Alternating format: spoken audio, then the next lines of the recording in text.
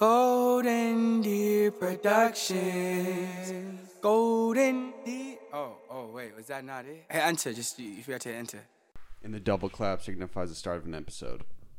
And before we begin, hey everybody, this is Connor Holloway of the Golden Hours podcast. And listen, if you by chance get any sort of hashtag value from this episode, whether you laugh, you cry, or you're entertained, or you learn something, dude, just share it with a friend. And if you don't have any friends, you shouldn't be on podcasts? Listening to podcasts. Listen to podcasts. Okay, I got it now. You know what I'm saying? Yeah. If you don't have friends, you should go make some friends. You should be listening to podcasts. Anyway, before I introduce my guest on the right, who's in the building producing? Brendan Kilcoyne. This is Brendan's first episode producing solo dolo. But he's one of my most trusted friends, so I'm pumped. And nonetheless, how did I initially link with you? Oh, it was Scott. My guy Scott. From Car Variety, yeah. Here, you'll find closer. Yeah. Okay. And so Scott was like, hey, did you know that I've been working with a former Miss Mass, an absolute like media badass? And I was like, I didn't know that. Scott, I had just thrown an event and Scott gave food to the entire event. And so I was like, well, I would love to connect with her. And so then I looked you up on Google and you had like 1 million pages on your name. So I was like, this girl's active, hopefully man. Good. So on my right, I have Kelly O'Grady. Yeah, I'm so excited to be here. Do you want to give really just cool. a quick synopsis of who you are and what you do? Sure, my 30-second elevator pitch. How many times have you given it? Oh, probably so many times. Normally it's longer than that, but I won't bore you guys. So, born and raised in Boston. Spent a couple years in LA after graduating from Harvard University. Hold up. When you say Boston? Okay, so I live in Boston now, but I was originally from Duxbury. Okay. So I grew up in Lincoln. Oh, okay. All right. So, yeah, I'm from Boston, too, for sure. Well, because whenever you say Duxbury, no one knows anything about it except that that's Lacrosse. where the oysters. Okay, fine. Lacrosse or oysters. But yeah, so I went to Harvard University, worked for Disney afterwards when I lived in LA. Worked in M&A for them. So if you hate Star Wars and what they've done to it, I'm sorry because I worked in the deal. What is M&A? Mergers and acquisitions. So Okay. I helped Disney when they were buying different companies. And this is post-undergrad, Pre-business school. Pre-HBS. Yeah. Okay, cool. Yeah, and so then after a stint with Disney, I decided that I wanted to leave the warm weather of the West Coast, which made no sense. Came back and got my MBA at Harvard Business School. Let's go. I told you my sister graduated from HBS. Yeah. I can't believe we never... Well, actually, I can believe because there's so many people at this school, but it would have been cool to run into it. Were you 2018? Yeah. Okay, I think she was 19. Yeah. That's probably why. They keep you so segregated. I have no idea why, but That's what she was saying. Yeah. But she was saying everyone in like your section or your core is like your best friends for life. For 2 years, and then you probably don't talk to them Well, except for a couple. Exactly. Everyone goes very global after Harvard Business School. Like people get jobs in like London or San Francisco or like major business markets for the most part, right? Oh yeah, I have friends. One of my best friends actually was here last night, and she's living in Berlin right now, and she was just in Boston for the evening. Oh my god. So yeah, everyone's all over the place, which is great. If you want to travel, you always have people's couches to crash on, but it does make staying in touch a little bit harder. So. Why did you stay here post school? My family's from here, and I love my parents. I'm the only child. And so my fiance actually was also in business school, and he was a year behind me. So we were definitely here for another year after I graduated. I had gotten a job here for a management consulting firm, which is just basically a fancy way of saying I help CEOs solve whatever problem they have. And Where is this, like financial district? Yeah. But I go to where my clients are. So right now you're still working for the company. Yeah, exactly. Oh my god, how many things do you do? I don't sleep ever. Lots of coffee. Are you just like totally spread thin all the time? Actually, I was like that before in college because I think when I was younger, I just wanted to do everything. And now Really I've realized, that you need to prioritize things. And then there's some things that you can do and just do enough to get by. And then there's other things that you can like really focus in on. At least that's what I've learned over time, especially through business school.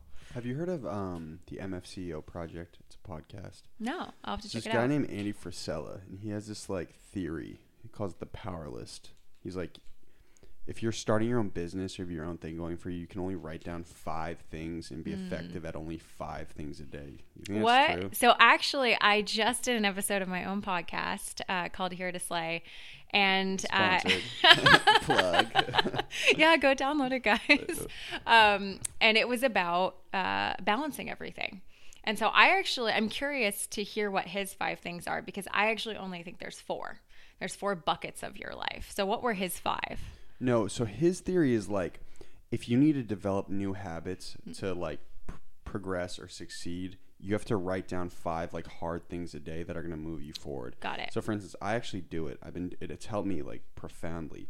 But for instance, today, I have my LLC now, right? And so it's tax season. So I was like, shoot, I have to file my taxes today for the first time as a business owner. Oh God, that sounds terrifying. It was like the worst thing of all time, but it was on the list, so I had to get it done. Okay. So is your list more like say hi to mom, cook something good? Yeah. So actually, okay, I was misunderstanding. I was thinking of it more as 4 themes that you can be spending time on. So this is actually something that I learned in business school. They had you take this class called Authentic Leadership Development, and they put it at the end of your time in business school when everyone was going through this crisis of, oh my God, what am I going to do with my life? And it's basically like group therapy for business school students. We would just sit in groups of 6 and essentially cry. And the thought process is that there's, at any point in time, you're going to have 4 buckets of your life. Yourself, so that could be anything from physical and a mental health and things that you want to spend your time on, to relationships, so friendships, significant other, your family, your siblings, your parents, and then your career. And at any one time, you're not going to be able to give 100% of yourself to each of these buckets, or even be giving the same amount of yourself to each of these buckets, because there's always going to be something that requires more of yourself. Am I brain dead? Would you say it was 4 buckets or 3 buckets? 4 buckets. Wait, so it's relationships, personal, family, and career. Oh, relationships and family are separate. Yeah. Okay. Yeah. And so I agree with it, because I think this concept of balance doesn't make sense, because you're never going to be able to If you're type A, yeah, it's impossible.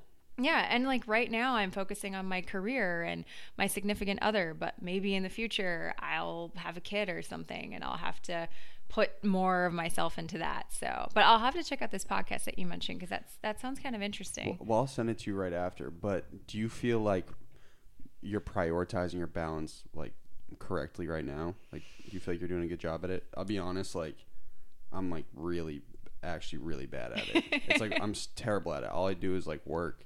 It's like I mean I rarely see my friends right now in this like growth phase.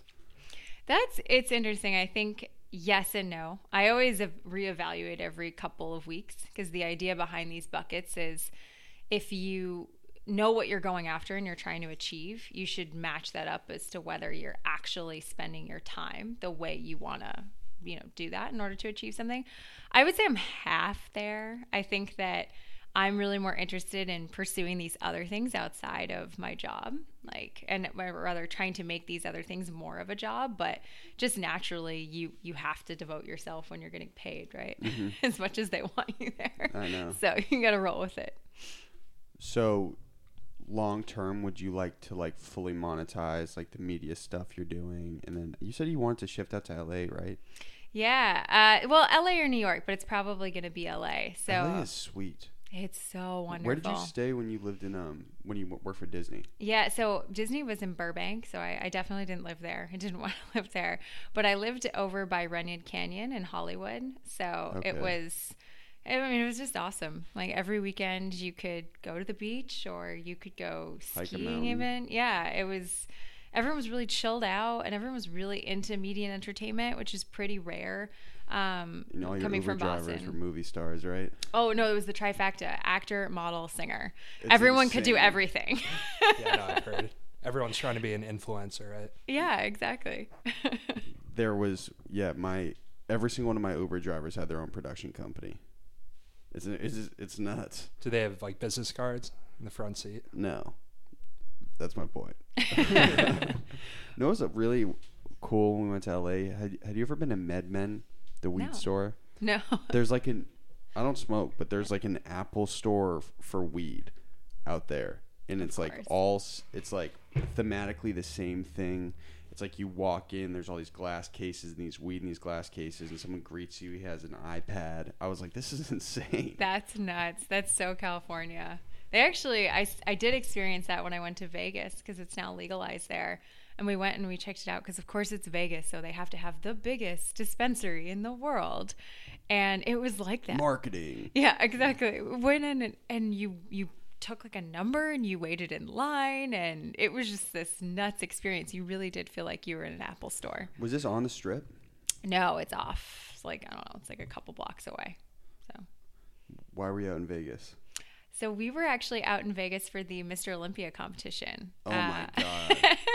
What was that like? So I'd never been to something like this before. My fiance is really into bodybuilding. Word. And he has had to go to so many pageant functions and Miss USA because of me. So I was like, okay, I need to pay you back. And we both love Vegas in general. I think I've been over 20 times in my life, which Is that I'm where not Miss sure. USA is too? No, it's been there in the past, but this year it was in Reno, Nevada, Oh, which you got was shafted. discount Vegas. So it was not as exciting. But yeah, we went to the Olympia, and I did not realize that these bodybuilders do their posing routines to music. I was not expecting this, and so we were there, and everyone had these like elaborately choreographed things because this is the Olympics of bodybuilding, and I was just Tons of steroids. People just deezed up. I mean, yeah. Like I was walking around the expo being like, I thought I was in shape, and I look like you could break me in half. And so what? They were just like flexing to music. Well, it was a little more dramatic than that. They were getting down on the ground, and it was intense. And of course, I had a few drinks in me. I didn't know what this was going to be, and So you were fired up. I was laughing hysterically, and the two kids sitting next to me were like, clearly this was something that they were super passionate about, and I felt so bad because they were getting so annoyed with me that I was You were not. just being disrespectful. Yeah, I was like, oh my God, this is amazing. And I probably totally ruined their time. So I think it was really interesting when I had just done a little brief research. When you had left HBS, is that when you decided to go full speed with Miss Mass? So actually, I decided to give it a try halfway through HBS. Oh my God, And- your schedule was probably jammed. No, it was so much easier during business school to do it. I could nap in the middle of the day during business school. Why is my sister Yeah. always complaining about like so much homework? I think it depends on what you're trying to get out of it. Since I had come from a business background, I didn't have to spend as much time like building the models and everything.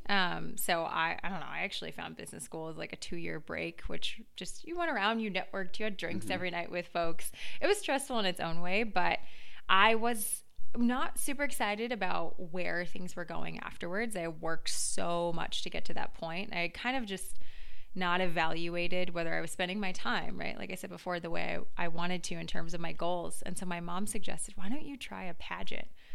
I had just seen Miss Congeniality. That was the only frame of reference I had. I was like, I don't want to do that. That's not me. That's So you had silly. never tried it before. No, I had never done any of that stuff before. And so I decided to do it. How old are you when this happens? This was 27. This is about like 2 Good year for and a half. you. And so I'm competing Fucking won. against. That's No. wild. So that was the first time. I didn't win. I got 4th on my Okay, first time. sorry. That's okay. And I was competing against 19-year-olds. I didn't know how to do my hair, my makeup. Like all this, like whole world was just really strange. And I frankly went in with a lot of assumptions and misconceptions about the entire industry. And I really enjoyed it, and I didn't win, and I'm a very competitive person. So I said, I want to come back. I know that there's a lot of opportunities that come out of this in terms of having a voice, connecting with charities in the Boston area. I was able to start my own thing. Also a lot of on-air opportunities. I had 1 more year of eligibility, and I decided to give it a try. And then has actually just gave up my crown a couple weeks ago, finishing up my year. You're So. pissed. Didn't want to crown the next girl. I'm just going to run off with it. No, it was time to be done. It was What- someone else's turn. So when you decide, okay, I'm just gonna try this, did someone plant the seed in your head, like, dude, you should just do a pageant, or like, what actually made you consider doing it? Yeah. So my mom actually was the one who mentioned it because we had a friend who had done a different system, and she had been with me at Harvard And she said, oh, you should give this a try. Like Lauren seemed like she got a lot of opportunities come out of it. And so then I decided to research it, and I was a figure skater for 15 years when I was younger. God, it all makes sense. Now it all comes together. No, figure. So have you always just been totally disciplined? Yeah. So I like competition. I like having a goal and something to motivate you. And so this is when I looked into it. I was like, oh, some element of performing. I'm looking at you totally different now that you're a figure skater. We had this woman, her name's Sandra Sigmund. She runs the biggest floral company in Boston, in North Andover. It's all like boutique flowers. She does big weddings. And she was like, I would not be as successful as I am if I didn't do like this slave labor figure skating until I was 21. Wow. She said it just gives you like the craziest discipline and mindset. Like, do you feel like you're carrying a lot of that over now? Oh, yeah. I think actually after Miss USA ended, it was really weird because all of a sudden I didn't have to wake up at crazy hours to go to the gym. I didn't have something that I was moving towards. And so that all of a sudden I was like, where do I put all of this energy? And I put the energy into pizza for a while, which was great, but then slightly self-destructive. Where Pinocchio's in Harvard Square. No, I just went bottom of the barrel, Domino's. # Domino's, please sponsor me. So. Oh God, Kelly. Hey, you know what? You just, I didn't. You got that cheesy crust too? The pan pizza? No, those sticks are fire. Those cinnamon sticks. And the cheesy bread, so good. So you just were totally just threw it all away after the figure skating thing. Well, yeah. Actually, I mean, after the pageant, when you haven't you've denied yourself for so long, it was necessary. But I'm back on the bandwagon, thankfully. Okay, word. And so you're like, okay, I'm like really competitive. I want to compete in something maybe a little less athletic and physical. Is that what's going through your mind? Currently? No, when you switch over to pageantry. So, yes, I think it was more looking at what I was on the path in terms of career-wise, right? So I was going to work in management consulting after business school, and I just always had thought that there was something else that I was meant to do. And I was struggling to find out what that was, but I had always been interested in on-air opportunities. But at that point, I had kind of honed my resume to do something that was totally different than that, right? And so this provided a way to like a window into that business without starting from the bottom. Because I don't know, for some reason, apparently competing in a pageant qualifies you. I'm not sure why to talk about different things. I mean, I suppose you have to get up on stage and not make a fool of yourself. And just be like wicked personable, right?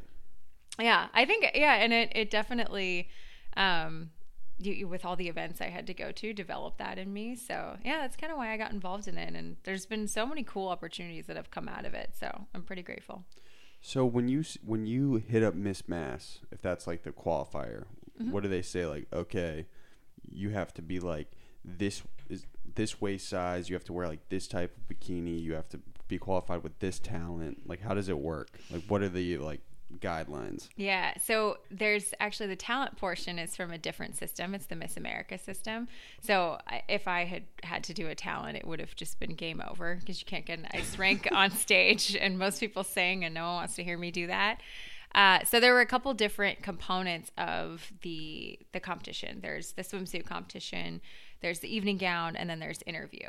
I was lucky because now pageantry is moving towards wanting to get girls that are more well-rounded in terms of their resume, their interests, what they look like. Back 5-10 years ago, who's the hottest, right? Yeah, and also like I'm 5'4", that would never have flown. You had to be 5'10", you had to be a Victoria's Supermodel.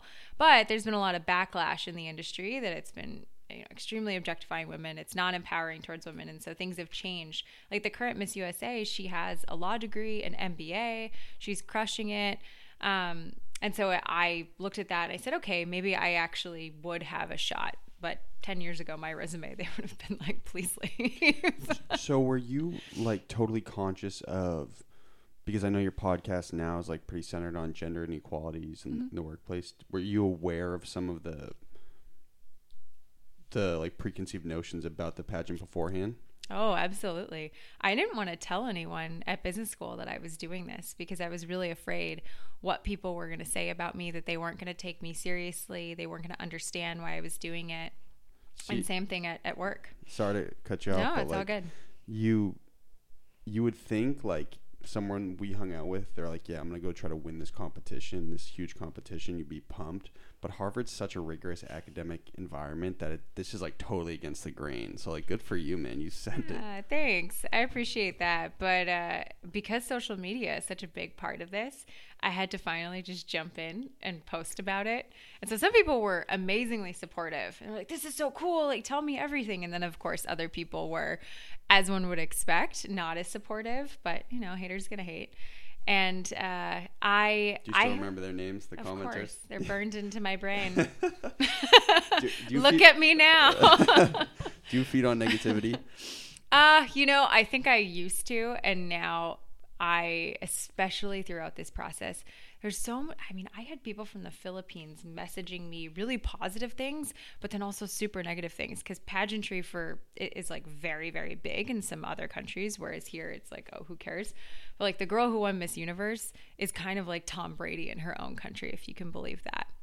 And so because of that, I've had to this year just really and truly stop caring what people thought about me in order to be sane throughout this whole process. Is that insanely hard? Yes. There were a lot of tears, a lot of sending, stuff on Instagram and whatnot to my friends and family, being like, can you believe what this person is saying about me?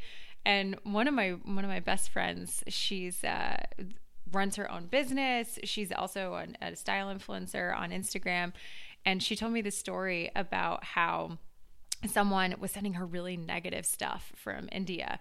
And she's like, I just looked at it as, oh my gosh, someone from India is listening to what I'm doing. This is awesome. And so that actually helped me think about things a little bit more, that, you know what, if people are taking notice and they're taking enough time to disagree with you and trash you in some ways, then I guess you're actually doing something right, that you're giving people something to disagree with. It's easier said than done, though, isn't it? It is. Like, that shit is really hard when you hear negativity and just to, like, brush it off. Yeah, it is. A lot of people channel it. You weren't just like, all right, I'm just going to win and I'm just going to, like, be super productive. I think for the first part of it, I was. But I also have really struggled, because it's a fine line, right? Like, if you're fueled by it, but then you're not seeing those results, then it starts to really eat at you. And it becomes just negativity again, rather than a positive source. So now I'm just focusing on, this sounds like so guru-ish and eat, pray, love, but it's actually true. Am I happy with what I'm doing? Am I spending time the way that I want to spend time? And can I get up in the morning and look myself in the mirror and say, you know what, like, I'm being true to myself and I'm okay with where things are. I've even gotten to the point, because going through this whole experience, a lot of my friends were really supportive, but still a lot of them don't really understand why I did it, that I had to get to that point, because people that I cared so much about and that I really cared about their opinions, not just randos on Instagram. They were supportive, but they didn't truly understand it. So I had to get to that point in order to still succeed, where I was like, you know what? I'm just doing this for me. This is not for anyone else. That's tough, man. Hey, I still have my bad days where I eat Domino's. Yeah. So it's a work in process. Ugly, you're right. So were you receiving most of the backlash when the actual pageant was going on, or when you had announced it? So I think when I announced it a year or so before I won, that first time that I was going for Miss Mass, was when I received the backlash from my friends. When I was at Miss USA was when I was receiving the backlash from just people I didn't know on Instagram. And it wasn't, oh my gosh, I can't believe you're doing this. You're, educated, and why would you compete in a pageant? Like, sort of those notions that people just project onto pageantry. It was more just people being like, oh, you don't deserve to be there. You're not pretty enough. You're not what a pageant girl should be. You're not 5'10". You're not 60 pounds, which isn't honestly what anyone should strive to be.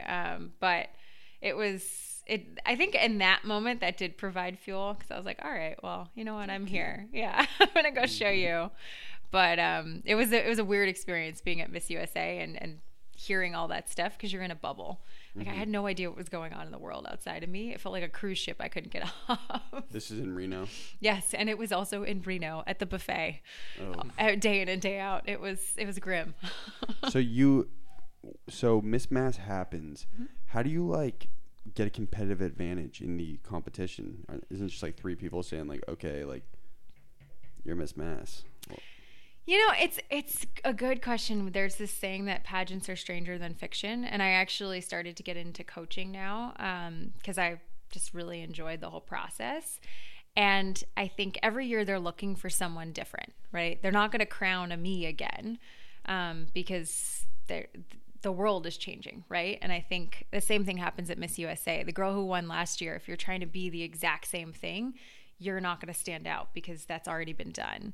And so I think sometimes in pageantry, you can get a leg up by having the best resume or the best stage presence or the best interview. There are certainly components that go into making someone a successful candidate, but then there's just this random it factor that some judges someday like what they connect with one person or they don't connect with another person, because it's all super subjective. You know, my fiance used to joke, he's like, why don't you ever do something like track? He ran track in college. He's like, if I cross the finish line first, I win. There's no discrepancy about that. He's like, you're involved in this thing where it's just so nebulous and so subjective. Exactly. Who were the judges for Miss Mass? So for Miss Mass, just area personalities, restaurant owners, kind of folks that were in that PR, media and entertainment space. There was a TV reporter. Community out here. Yeah, it is. So you kind of tend to see the same folks over and over, which I think can also be a little bit tough, right? Because you see the same judges over and over, and if you've competed in it over and over and over, how are you supposed to make a new first impression if people remember you? Keep people excited. Yeah, exactly. So I don't know. It's interesting. Every year you go in and you think you know who's going to win. You have your favorites, and then sometimes people get really nervous, and then sometimes the judges just pick someone who you never expect. So when the process is going on, are you like, okay, I have a shot at winning? Is that what's going through your mind? Or you're just like, all right, I guess it's just up to chance? Because being very type A, I'm sure you're like, all right, how can I get the leg up? What can I do? That is true. I'm someone that will identify the thing regardless of what I'm doing. Like right now I'm going for on-air broadcasting opportunities, and I'm identifying, okay, what can I bring to the table? Like what can I do to make myself the best? So with pageantry, it was, I'm going to get myself into the best shape that I possibly can. Interview-wise, that I knew that was probably going to be a strength for me coming in just based on my background.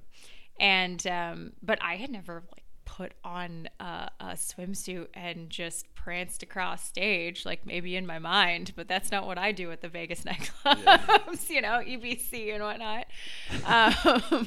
So I definitely had to put a lot of time into it because there's so many girls that have done this since they were maybe 6 or 7 years old. Not the swimsuit part, but participated in pageants. And so when I went into it the first time, I kind of had this inkling and confidence, because in order to get myself to go do this, I wasn't going to do it if I didn't think I had a shot, right? Mm-hmm. But you don't know for sure that you might be totally fooling yourself and have this inflated sense of self-confidence until you go through the process and you're like, okay, actually people are reacting well to me. Maybe I do have a shot at this. So it wasn't really proven until I did it my first time. And I saw some success. And then the next time it was kind of like, all right, I'm only going to come back and do this if I think I can win. So let's just do everything I can to possibly win. So are the girls like nasty to each other? I mean that though. Like I'm sure there were like 3 like real type A girls like you who were like, all right, I'm going to win this thing. Yeah, I mean, I come from figure skating, right? It's a Tanya Harding thing.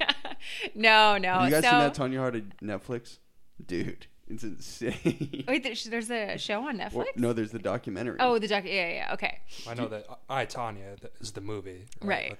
But have you, there was, maybe it was a 30 for 30, excuse me. Okay. I haven't seen it. You know, like, the whole story, right? Yeah. With, like, the baseball bat on the knee and, like, crazy. It's vicious. Yeah.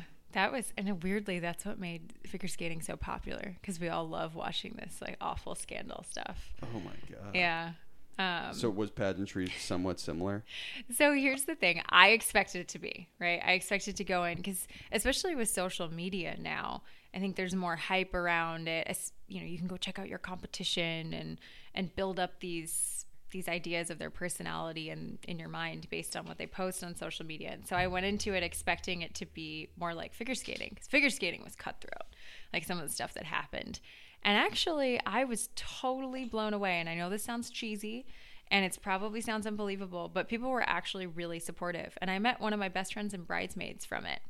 And she's going to be in my wedding. I'm in her wedding. And now, listen, there's always one or two people that you don't get along with. But I wouldn't say that anyone was overtly cutthroat or mean. It's just like in life. You don't get along with everyone. So, when are you getting married? Labor Day weekend of this year. Oh my God. Yeah. Where? Aruba. And are you like 29 now, 30? Please don't rush me. Sorry, my fault. 28? Oh my God. Are you 28? I'm 28. Dude, that's us in like 4 years. Oh my People God. already getting married and having kids. This is I insane. feel so old. I'm the oldest one in the room right now. This is a tragedy. Are all your friends like getting married and having kids right now? So I'm in the age now that the second wind, right, of marriage. Like I think there, like a lot of people got married right out of college, Really? and then, well, if they were more religious and they had been together for a while, I felt like there was like some, sort of a round of weddings that Did everyone have a happened. calculator at the wedding? No, those were my high school dances. Everyone had calculators at the wedding. I went to a very nerdy high school. Did you go to Duxbury High?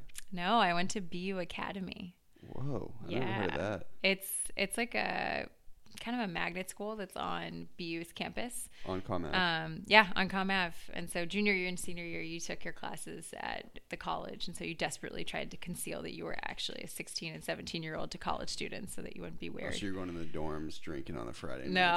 Sort of thing. Oh, God, never. No, So my dad was a cop. That was never going to happen. Oh. He's a Duxbury cop? No, he was a state policeman. He's retired now. So He might have pulled me over a couple times. Well, were you speeding? Were Absolutely. you doing it? Then maybe. So you leave the BU school. Have you like always been totally just like killing it in life? Well, I'm glad that I'm giving off that perception. No, I mean it's kind of interesting. I think if you look at my resume, I'm surprised. Like I have done a lot of, I guess, typically impressive stuff. I know that sounds elitist. I don't mean it to come off that way. Yeah. But it doesn't feel that way. It always feels like once you achieve a goal, like when I got into Harvard, I kept thinking to myself, oh, if I just get into Harvard undergrad, everything's going to be perfect. My life will be set. And then you do, and then you get there, and then you realize, okay, so now what's the next thing? Mm-hmm. It's kind of like, I'm sure what Tom Brady feels, right? Like we all look at him and we're like, this guy has 6 Super Bowl rings. This is insane. He's got the hottest wife ever. He's got like these beautiful family, but I'm sure he doesn't feel like he's, totally ever fulfilled. Done. Right. Like there's always something more. For you, is there like an end goal though? Like, okay, I want to like if we were on some Boss Talk in like 20 years and like we're in another interview in 20 years, like if you're like, okay, I achieved that, like word. That's well, let's get it on the books for 20 years from now. I think I would love to have my own talk show. I think that would be really cool. I love talking to people. I love storytelling. And so kind of like an Ellen or an Oprah or whatever. I know I'm like shooting for the skies here, yeah, but this I'm for it, man. We'll do it together. We'll co-host. Exactly. It would be perfect. But I really want to use like my brand to not just do that, but like for something bigger, like to help other women. So I mean, I started this organization Here to Slay when I was doing pageantry, because you kind of always sponsor, hashtag plug. Every time you compete in a pageant, you kind of have to have a thing that you're promoting. And so for me, I had all of these experiences as a woman in the corporate world and in at Harvard Business School, where you had to be really like hard and mannish and whatnot to be taken seriously and to be successful. You couldn't be feminine. You couldn't embrace that side of yourself. You couldn't be emotional in meetings. Even if you were passionate, that just meant that it was your time of the month or something. I can't even tell you how many times I got comments like that. Jeez. When I was working. Yeah, it was. The hell? Is this Disney? Maybe. maybe not. Whoa. But I mean, it's not necessarily a company, right? It's just more the types of personalities that you work with and what they sort of see as what it takes to be successful. And so because of that, I started this organization, Here to Slay, and I'd love to someday be in a position where I can empower women, through my own story, but also maybe through like a scholarship fund or something, to be able to not just like be successful myself, but give back in some way and give other women a platform. Because I think one of the things that I talk about in Here to Slay is the queen bee effect. And I always expected going into business school and into the workforce that if you found a really successful woman, she would be so empowering for you because she had to go through all the crap in order to get there. And more often than not, they just look at you and they say, well, I had to go through it, so you have to do it too. Like, I'm going to subject you to everything that I was subject. And that's why, I mean, men often look at us and are like, look at what you're doing. Like, you're tearing each other down. Yeah. Exactly. And so I just definitely want to make sure that I give back to women who need that opportunity if I'm ever in a situation where I can provide that. What's the biggest, in your experience, what has been like the biggest detriment in the workplace that you've experienced? Oh, that's a really good question. What does your mom do for work? So my mom was a homemaker, and she was the best mom ever. So I'm scared to have kids because I don't think I'll ever live up to her. But she was in real estate before she had me. And but to answer your question about that, I think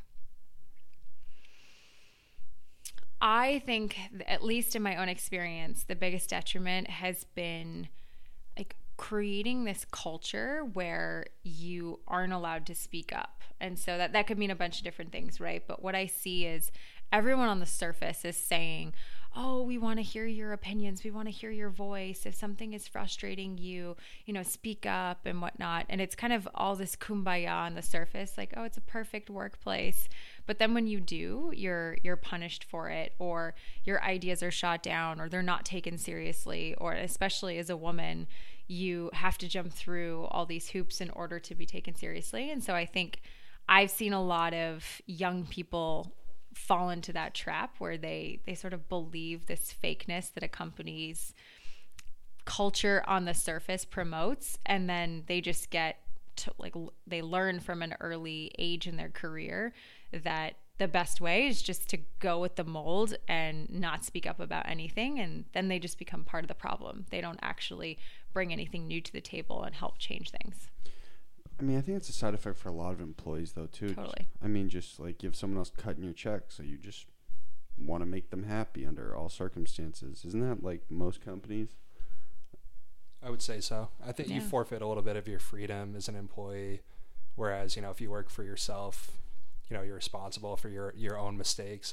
I think you have to take on that corporate umbrella where everything's kind of like tracked and you're supposed to stay in your own lane. That's how I see it.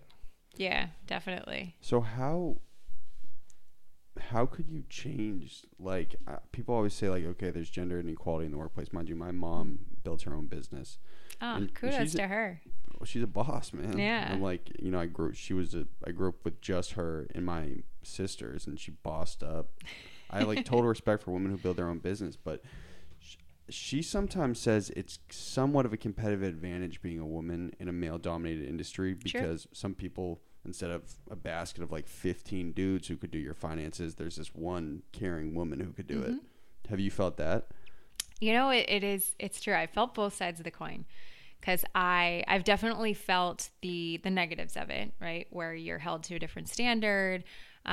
You're not able to be part of the boys club, but there are definitely opportunities that I've gotten because I'm a woman that another, white dude who was sitting next to me that was doing just as good a job as me, which I actually hate. I remember talking to my dad on the phone because I had recently had a conversation with my manager, and he was saying to me, you have a really good shot to move up here at this company because we're looking for women to fill these managerial roles. And I got on the phone with my dad. I was like, this is so frustrating. I don't want to get something just because I'm a woman. I want to get something because I'm good at it. And he's like, shut up, Kelly. Just take the job. That's inevitable though, right? Yeah, it is. It is. And and actually we ended up having a conversation, kind of what you're getting at is, well, how do you change this, right? You change this perception, I think, and it's not just about women, right? It's about different races, different, there's all sorts of groups that are struggling with this.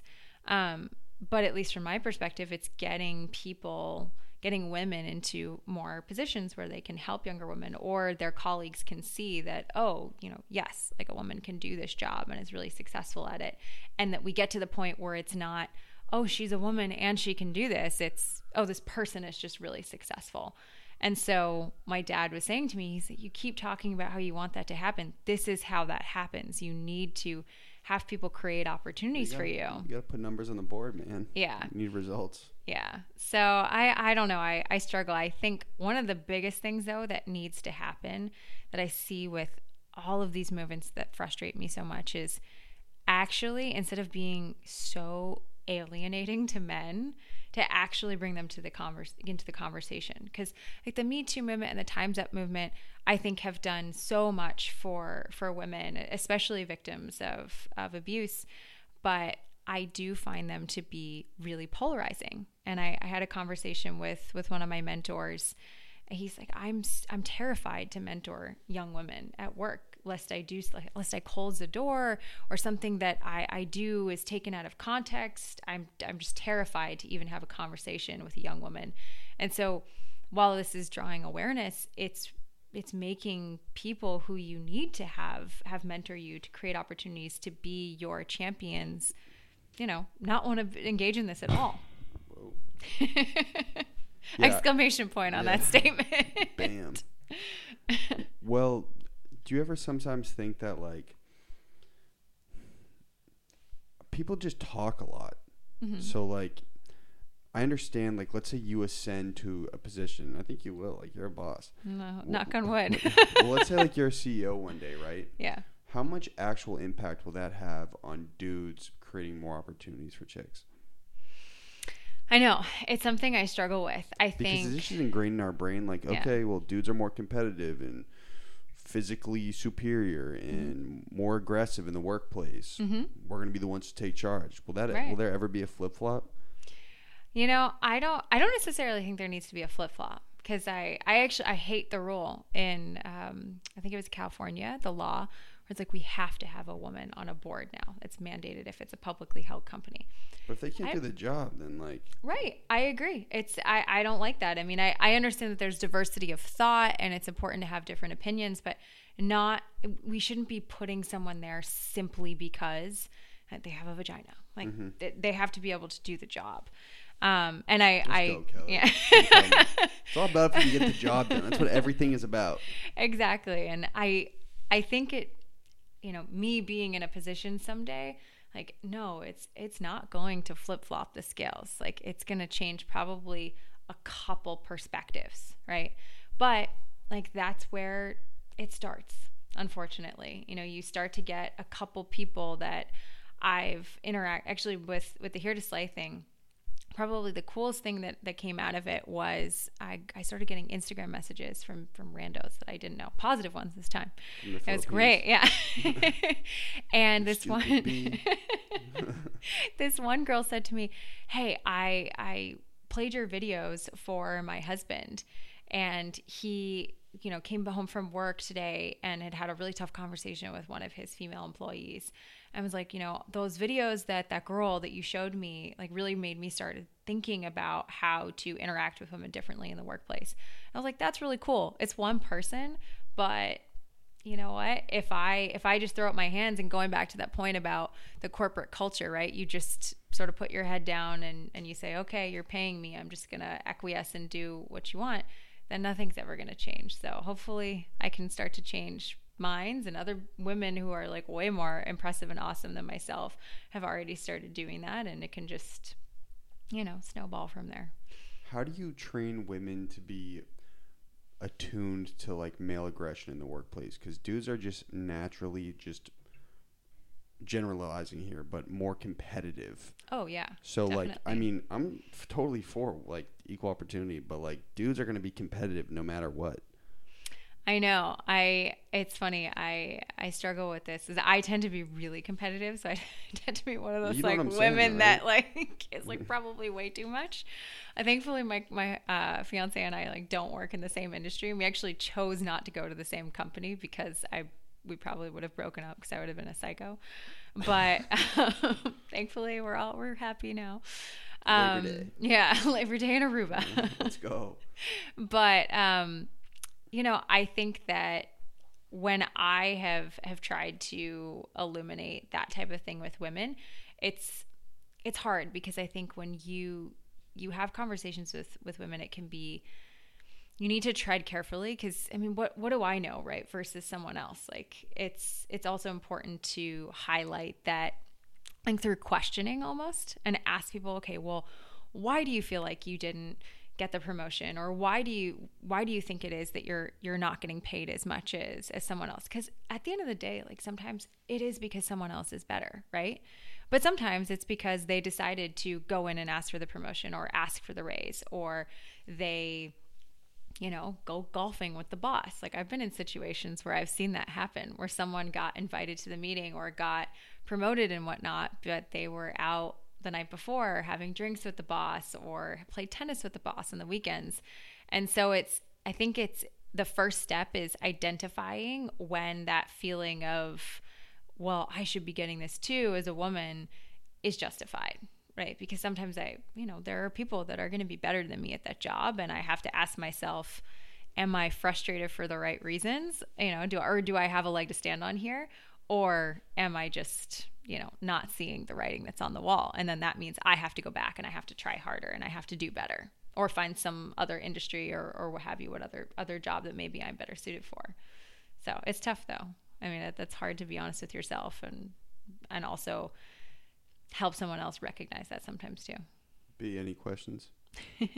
No, I mean, I find it, I love your message because like you're saying, like something like Me Too has had some great effects, but then when it moves towards kind of like, you know, the belief all women, perverts. Yeah, right. Toxic masculinity. You're polarizing people, but it seems like you want to make it like an equal playing field, like a meritocratic type thing. Yeah, I mean, can you imagine? Like my fiance, I sort of watched him go through all of this. He's like, well, I'm a white dude, so I'm literally the worst person on the face of the earth right now. Oh, I'm the worst. I am 6'3", white. Yeah. Come from successful parents, white school. Yeah, and it's Hate me, man. it's Handsome. tough. That's right. To boot as well, yeah. And it's tough. And so I think I've really become attuned and having conversations with him about it, that, you know, like me standing here on my little island being like, women are amazing and like we should rule everything. Yeah, maybe other women will be like, that's great, but y'all aren't going to think, yeah, sign me up for that, right? So I think it's trying to find common ground because like I said, I don't want to get the job if I'm not the one that should be getting the job. Where do you get some of that tenacity from? Your pops? My mom and dad. My mom's really, really spitfirey, but my dad's always the person. Well, here's the thing. I get the tenacity from my mom, and I think I get the balance from my dad because my mom would rile me up, and then I would go talk to my dad about whatever it was that I was going through, sometimes pageantry, which he had a little bit less familiarity with than some of the other things, and he would calm me down and walk me through it and say, okay, like, where's this anger coming from? Where is, you know, how can we actually turn this into something good? So my mom would give me the confidence, and I think my dad would help me find the tools to actually do something about it. What was their reaction when you're like, all right, I'm going to go do a pageant? Well, because you're like type A your whole life, and then like, all right, I'm just going to send it and do this random thing. My dad, so my mom was the one that was for it, right? So she was like, oh, cool. It was also something for us to do together. See why a dad is like, I don't want my daughter standing on stage in a bikini. Like, right. Well, he had to go to these things, and there's not only a Miss, like a 8 or 19 plus division, there's a teen version. And so he would go to these things And he's like, I feel so awkward that I'm sitting in the audience while some other father's 15-year-old is on stage. They do athletic wear now, not swimsuit. But he's like, I just feel so weird right now. This is very strange. Please call me when you're up on stage. Doesn't it go even younger than that too? There's, yeah, not the system that I was in, but like the toddlers and tiaras thing. Yeah. That's the only preconceived notion I had about pageantry. So I thought like all the moms were helicopter moms. Is that like kind of what's going on? I mean, for the teens and the younger divisions, yeah, we didn't really experience that as adults, like, yeah, exactly. But my dad, when I told him, I was like, Dad, I'm going to compete in a pageant. And I really quickly had to justify why I was doing it. But really over time, he, just like figure skating, just like anything, he has been, I mean, I'm so lucky with my parents. He's so supportive. And then he got really into it. And he was you know, pumped. Yeah, he wanted it so bad for me. There's this video when I won, one of my best friends was there. And she, instead of recording what was happening on stage, she recorded my family jumping up and down and screaming. And he was the one that was the most excited and the most happy. Because he's just always been the biggest cheerleader. He wanted a boy. But he got me. Yeah. And so I took him from the like Boston Irish cop to the Grey's Anatomy watching romantic comedy loving like softie that he is now. Whoa. I know, big transformation story. So you catch the Miss Mass W. Mm-hmm. Like you're pumped. Like, very pumped, yeah. You check those Instagram DMs, you're like, what's up, dog? How are you, dog? Oh, well, fun fact. The former Miss... Well, I tried to. I didn't respond to everyone. A picture of the banner or sachet. #1. No, but what was interesting is I started to manage the social media account, like the official Miss Massachusetts social media accounts on Twitter and Instagram. And I will have to say my former...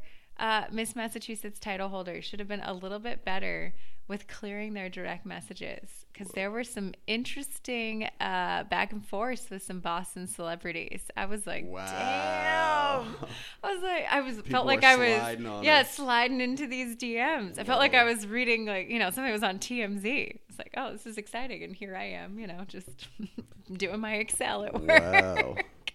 So you win. Mm-hmm. You're pumped. And then they say, okay, now you qualify for Miss America?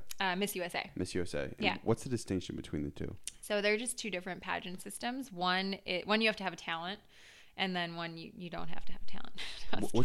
Which one did Trump used to own?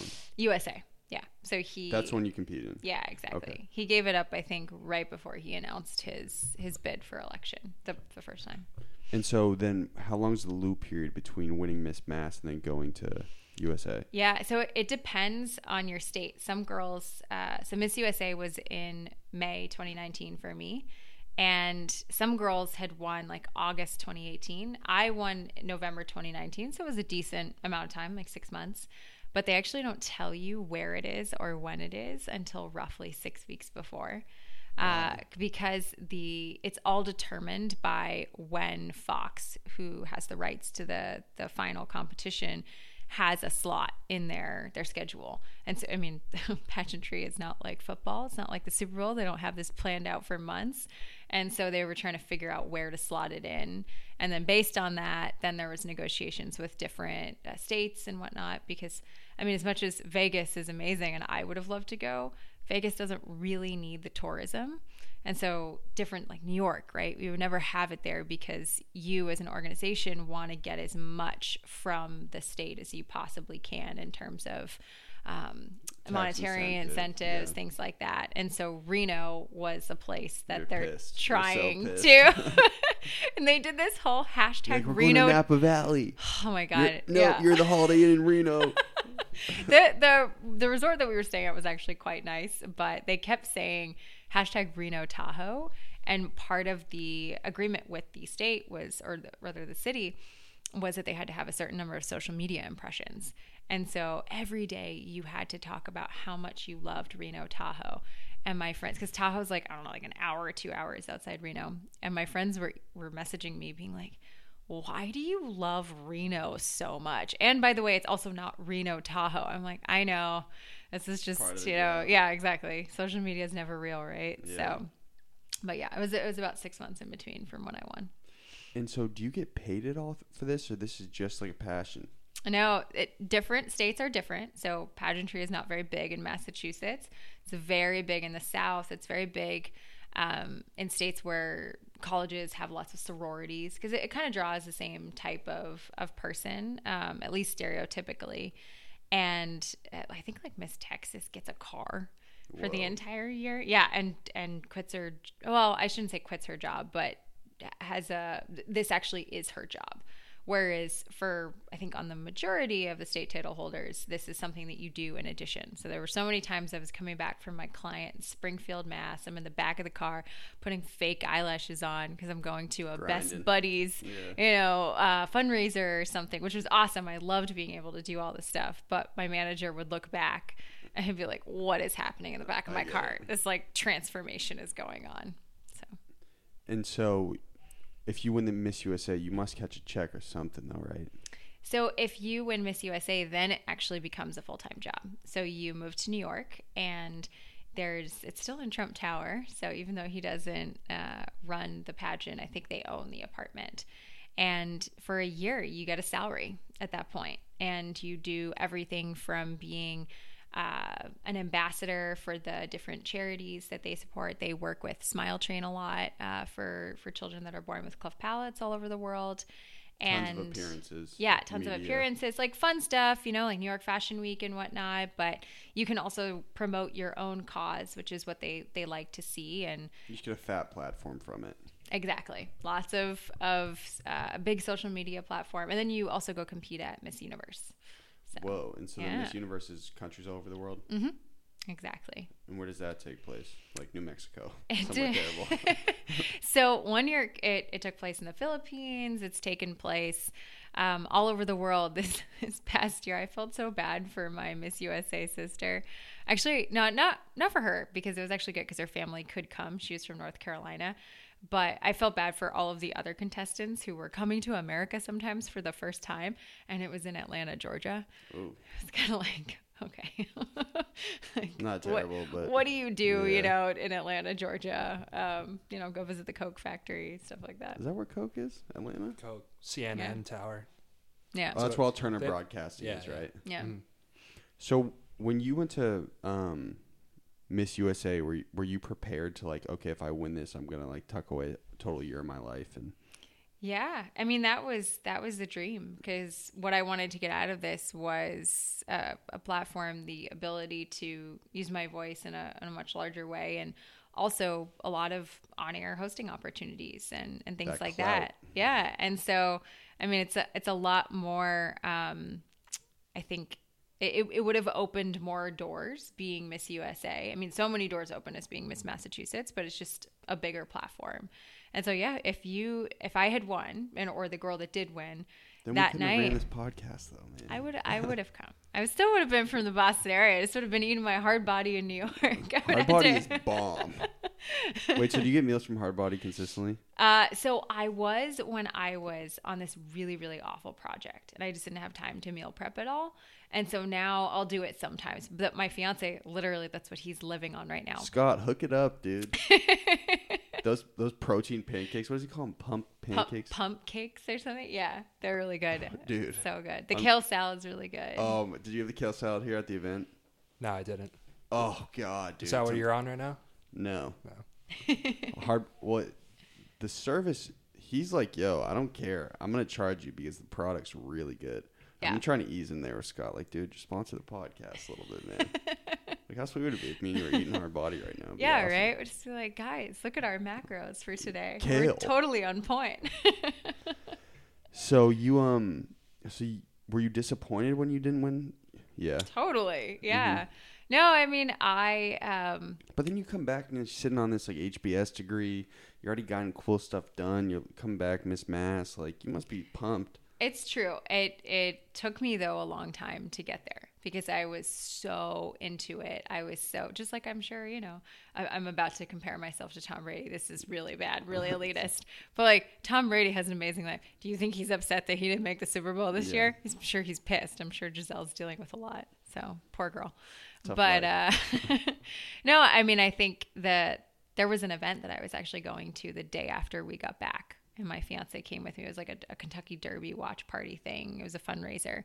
And I was sitting in our bathroom floor. This was, I mean, most unattractive, like both physically and just personality wise at that moment in my life, because all I was thinking about was I didn't get this thing that I wanted and I worked so hard for it. And I told him, I said, I'm not going to go to the event. And he's like, are you kidding me? You know who would go to that event, Kelly? Your first runner up at Miss Massachusetts. Every other single girl that competed in that event and wanted to just, even for a second, have the opportunities that you did that year. Wait, rewind. What event? This Kentucky Derby thing. It was just something that I had committed to go to coming back from Miss USA. Mass. Yeah. Okay. And so you don't want to show up and be like, yeah, Miss Mass, but I'm also a loser in this competition. I get it. Right. And my fiance really helped me think about that, like turned my perspective, because you're right. I had so many opportunities, but I think for me, it took me a while to find something new. Because that was probably the biggest thing. It wasn't necessarily that I, didn't win and I wasn't in New York living this crazy life. It was, What's now next? what do I do? That's the Yeah. scariest shit for me all the time. Yeah. Because I keep the motor going, and it's like I'll have like a big event or a big project. Mm-hmm. And like when it's done, it's like, all right, I always get it done, whatever's on my mind, right? Yeah. But then when it's done, it's like, what the fuck's next? Like, Right. And you have to like actually start to deal with some of the thoughts that are in your brain. You're like, oh man, you can't channel the mania. Yeah, exactly. Just gets turned inwards. So, it took probably, I would say 5 months to really start to think about, okay, so what's next? Where do I actually want to be spending my time, and to get over it. And I was able to end my year on a really good note. The Nesson deal, did you hook that up? Yeah, I reached out, and I do some on-air reporting for Dirty Water Media and Nesson. And that has been really, really cool. It's been really fun. I started the podcast. And so I started to find things that I was really excited about. It just took a little bit of time to get there, to be perfectly honest. And were you freaking out in the loop period? Like at the end of like the 4 or 5 months, you're probably freaking out, right? I'm the same way. Like I just can't be still. It's like, ugh. That's the thing, and it's something that I've always done my entire life, and a lot of the times the things that I decided to go after, I went after just because it was something to go after, rather than actually thinking critically about, is this something that I want at the end of it? And so now, again, this sounds very eat, pray, love, and cheesy, but Young Tony Robbins over here. just, spinning wisdom here. Really making sure that whatever it is that I decide to go 100% after, that I'm enjoying the journey. Because I think now I'm realizing that, it's great when you achieve something, and it sucks when you don't. But that moment is just one moment. Do you like the process? Yeah. Oh, I love it. I would go back to competing in a pageant and like never actually compete in a pageant. I would go back to figure skating and never compete in a competition, but just always knowing that it was coming. I love having something that gets me up every single day, having something to fully dedicate myself to, and have something that's just entirely for myself outside of, the responsibilities of my job and whatnot. And so that's what I'm trying to get to. I'm trying to get to that point where like this stuff, I love doing this. I love working on my podcast. Like I will stay up until 3 a.m. editing my podcast. Logic Pro. What do you mean? What software are you using? No, I've only done like this. This is like my 6th episode, so I'm using the free software Audacity. I don't even know how to do it. Yeah, I mean it's been easy to teach myself to do it. But you're doing video too, right? Yeah, but like I'll just do iMovie or sometimes like little Final iPhone Cut Pro. with a ring light. Yeah. Do you need an editor? I mean, if you know anyone, let me know. We have great Golden Deer editors. Sammy Spielberg and Sarah. I'll connect you after. Yeah, definitely. I definitely want to do more video, but to get back to your point, it's actually finding the job, right? That then it does it. You don't have to have a goal outside of it, because you finally like married the two things, that what you're spending all your time on and making money off of is something that you're excited about. So it's the dream. Okay. Where does impatience lie with this with you? Because that's like my biggest issue right now, is I'm just wildly impatient. And what I've realized has helped me a lot is evaluating my success over like a 6-month period. When I look back 6 months, I'm like, damn, I'm fucking getting it done out here, dog. But the day to day, sometimes I get caught the fuck up. You know what I'm saying? Yes, I do. That's actually a really interesting question. I haven't thought about it that way before. I would say that I'm impatient, but only when I don't know what the path is. So I really struggle. Like, I will work at something as long as I possibly can. And even if I'm not seeing success, like, I will just be like, okay, I know that this is, as long as I feel confident that that is the way to success, then I'm totally fine with that. I get more impatient when I'm like, I know that I want to do something, but I don't know the steps to get there. Like, that's what I really struggle with. Random question, but do all these dudes in your office know that you're like a total like gender equality warrior? And are they like nervous to talk to you because of it? So I really actually downplay it in the workplace. Oh, they don't know. So that, no, I mean, they can go on my social media, like they see it. But I actually think that it's been so much more effective to be more like questioning in situations rather than coming in and being like combative. Yeah. I'm, like whatever, female warrior princess. Here to fuck you up. Like I'm here to slay. Because I mean that is like hashtag here slay. Like that is in theory what I'm promoting, but that's like the flashy part of it to get people engaged on Instagram. And like really the message is, being like that all the time is polarizing. So yeah, no, I mean, people know that I don't take shit and that I'm going to call them out on stuff, but in a more like, let's have a discussion way. Like, oh, interesting. Well, like, why do you think that? And I've ended up having a lot of cool discussions with people that I think if I had just come out and been like, I can't believe you said that. That's horrible. They never would have spoken to me again. Right. Or really trusted me with anything. So. B, any questions, Money? Hey, you having fun? Me? Oh, I thought you were talking to you. I was like, I'm are having a you? good time. No, I love it. I mean, Cool. This is fun. Oh, I just wanted to go back to Disney. So Yeah. When did you work there? Was it a couple years ago? Yeah, so it was when I did my internship summer of 2012, and then I was there 13 to 16. Okay, so you were part of the acquisition team for Star Wars. Yeah. What did you get to do for that? So I should be upfront. I was there on the internship, and my You were maid still of in the room, though. I was in the room, but it was like the person that had no business being in the room. You were hooking I got up to with do coffee for like the execs. No, I was in Excel being like, I wonder how this works. Like how cool this is. So I was a part of it. I did some work for it. But my maid of honor, okay, she's a total badass. She actually ran the model for the entire thing. She got invited to Lucas Ranch, got to way. drink whiskey with the big man.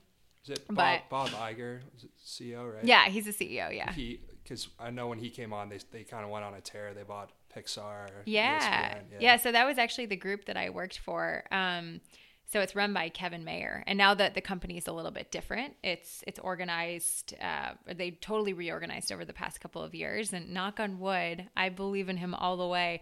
Kevin Mayer, may be the next CEO. So he runs everything to do with Disney Plus, with international. And so when I was there, I got to work on the BAMTech acquisition, which was it's like not that exciting, like in theory, but it's the actual technology that powers HBO now. It's powering Disney Plus. It's like the platform that everything is. Right, for all the The streaming. streaming. Yeah, exactly. Okay. And then I actually worked on Disney Plus and ESPN Plus in its infancy before I left. So it was kind of cool to see it come to fruition because I never expected Bob to go for it because it was this whole big thing of like, this is going to blow up the cable ecosystem, and ESPN that Disney owns is such an important cash cow for their portfolio that it was like, oh, if we do this, this is really going to wreck the number of subscribers that we're getting if we take things direct. But I was in They LA finally did. when they had launched Disney Plus, oh, cool. and I had like a head. I don't want to mess up his title. I think he was like a senior director at Stars, like the streaming service cool. on the show. Yeah. And he was freaking out about Disney Plus. That's awesome. Oh my gosh. Well, because he was like, dude, you don't get how powerful Disney is, Yeah. man. They could do anything they want. Yeah. I think it is. When I was there, I believed in the project, and the fact that is that so many companies allowed Netflix to build a brand off of their content and licensed it because they were just getting so much money for content. It was a new revenue stream that people didn't ever think about. And then, people like us, right? I don't have cable, and you would go on it and you would watch Scandal or you would watch Star Wars. Like, people don't even know that Disney owns Marvel. It blows my mind. You're the second person to say that to me this week. That's insane. Yeah. But they allowed Netflix to build a brand off of the content. And so the fact that they're doing this, they're taking their content direct to the consumer, and they're the only company that can monetize it in such a way. They have the parks. They have TV channels, the retail space, the merchandise. The my brand. God, it's nuts. I love Disney. So do you think like in the next 5 years we're gonna have to buy all these separate platforms and it's gonna be more money? Or? So you should listen to one of the episodes of my podcast, #Here to Slay. Here to Slay. Sponsored. Plug. Because what I do on that is some of it's about female empowerment, but another big part of it is the business side of the media entertainment industry. Because in a perfect world, like where I would insert myself if I go out to LA is actually do reporting on the business side of media entertainment, because it kind of fits with my background and everything. And so this was one of the topics that I discussed on it, that we've reached this world where consumers don't want cable because it's too expensive. They think and it's not convenient. Right. Like it's not a good customer viewing experience. And so, why would I do that when I can get Netflix for $10, Hulu, Disney Plus, etc. for a couple of dollars? I can get Apple now has a streaming service. HBO Max is coming out in a couple of months. What is HBO Max? So it is now, they are starting their own streaming service, agnostic of HBO Now.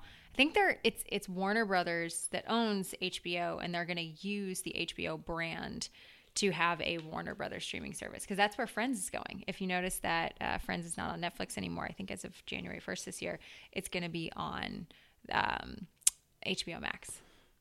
I'm going to sound like a dinosaur, but where does HBO Go compared to HBO Now? Are they different services? Yeah, so HBO Go, actually, maybe you'll know this. I'm blanking on which one is which, but one is that you can just buy it agnostic of having cable. Yeah, I think that's HBO Now. HBO and Now. Then Go comes with your cable provider. Yeah. Go is what we would watch Game of Thrones on at PC, right? Yeah, but they're similar, but I think now is live. Like, you can watch the show live you would on cable. Yeah. Like one, I could just, not have anything and purchase HBO direct, whereas another one I actually have to have a cable subscription. But no, what you were saying is so interesting.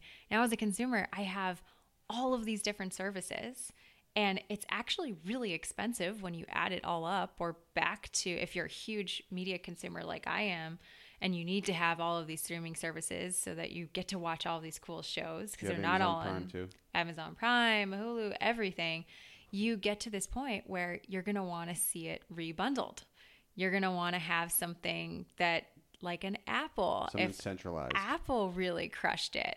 Like, I really think Apple is going to be the biggest competitor in the space, because they have the platform. It's going to be vertically integrated. They have the content. Like, you can the brand, exactly. Brand loyalty. Like, it's so hard to find. If a friend says to you, "Oh, you should watch this really cool show on or this new show that I'm watching, Big Little Lies," and if you don't know where Big Little Lies is, you're gonna be like, "Okay, well now I have to search through all of my different streaming services." But Apple, you can just put the little thing up to your mouth and say, "Siri, help me out," and boom. Yeah, that's interesting you say that. I didn't even think about that, but there is a strange oversaturation with these widgets and these apps.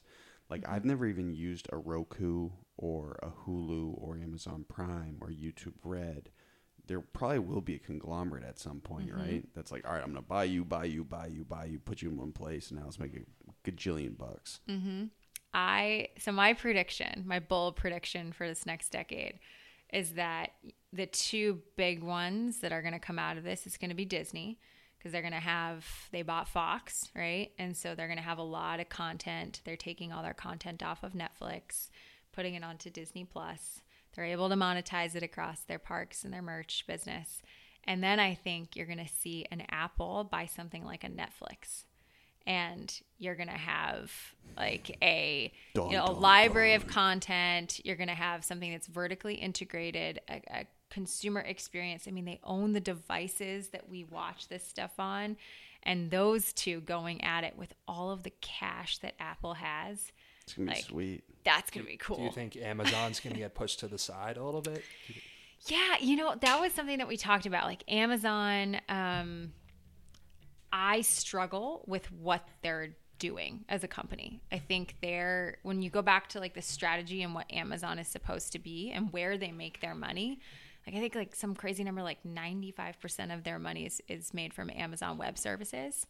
And they're doing all sorts of stuff like electric, flying cars, drones, things like that. And they're also in this space, this content creation and the streaming space. They have an influencer program now too. I know. I keep getting those ads on Instagram, and I really question whether this really fits within their brand and whether it will get enough attention from the company. Whereas Apple, I do see how this fits, and I think that they would throw a lot of money at it, a lot of brain power. Right. So.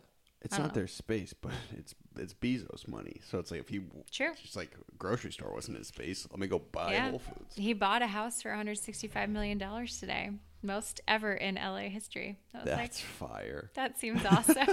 That's sweet. There was a Tell joke a little podcast studio in the back. That'd be huge. There's a joke at the Oscars the other day, like still one of the richest man alive, even after divorce. Dead ass. Yeah. Nonetheless, before my fingers freeze off, I just want to wrap the episode. Did you have fun? I did. This was so much fun. Thank you both so much. Hi, I'm Kelly O'Grady, your former Miss Massachusetts USA, and here to slay founder, and that was my golden hour.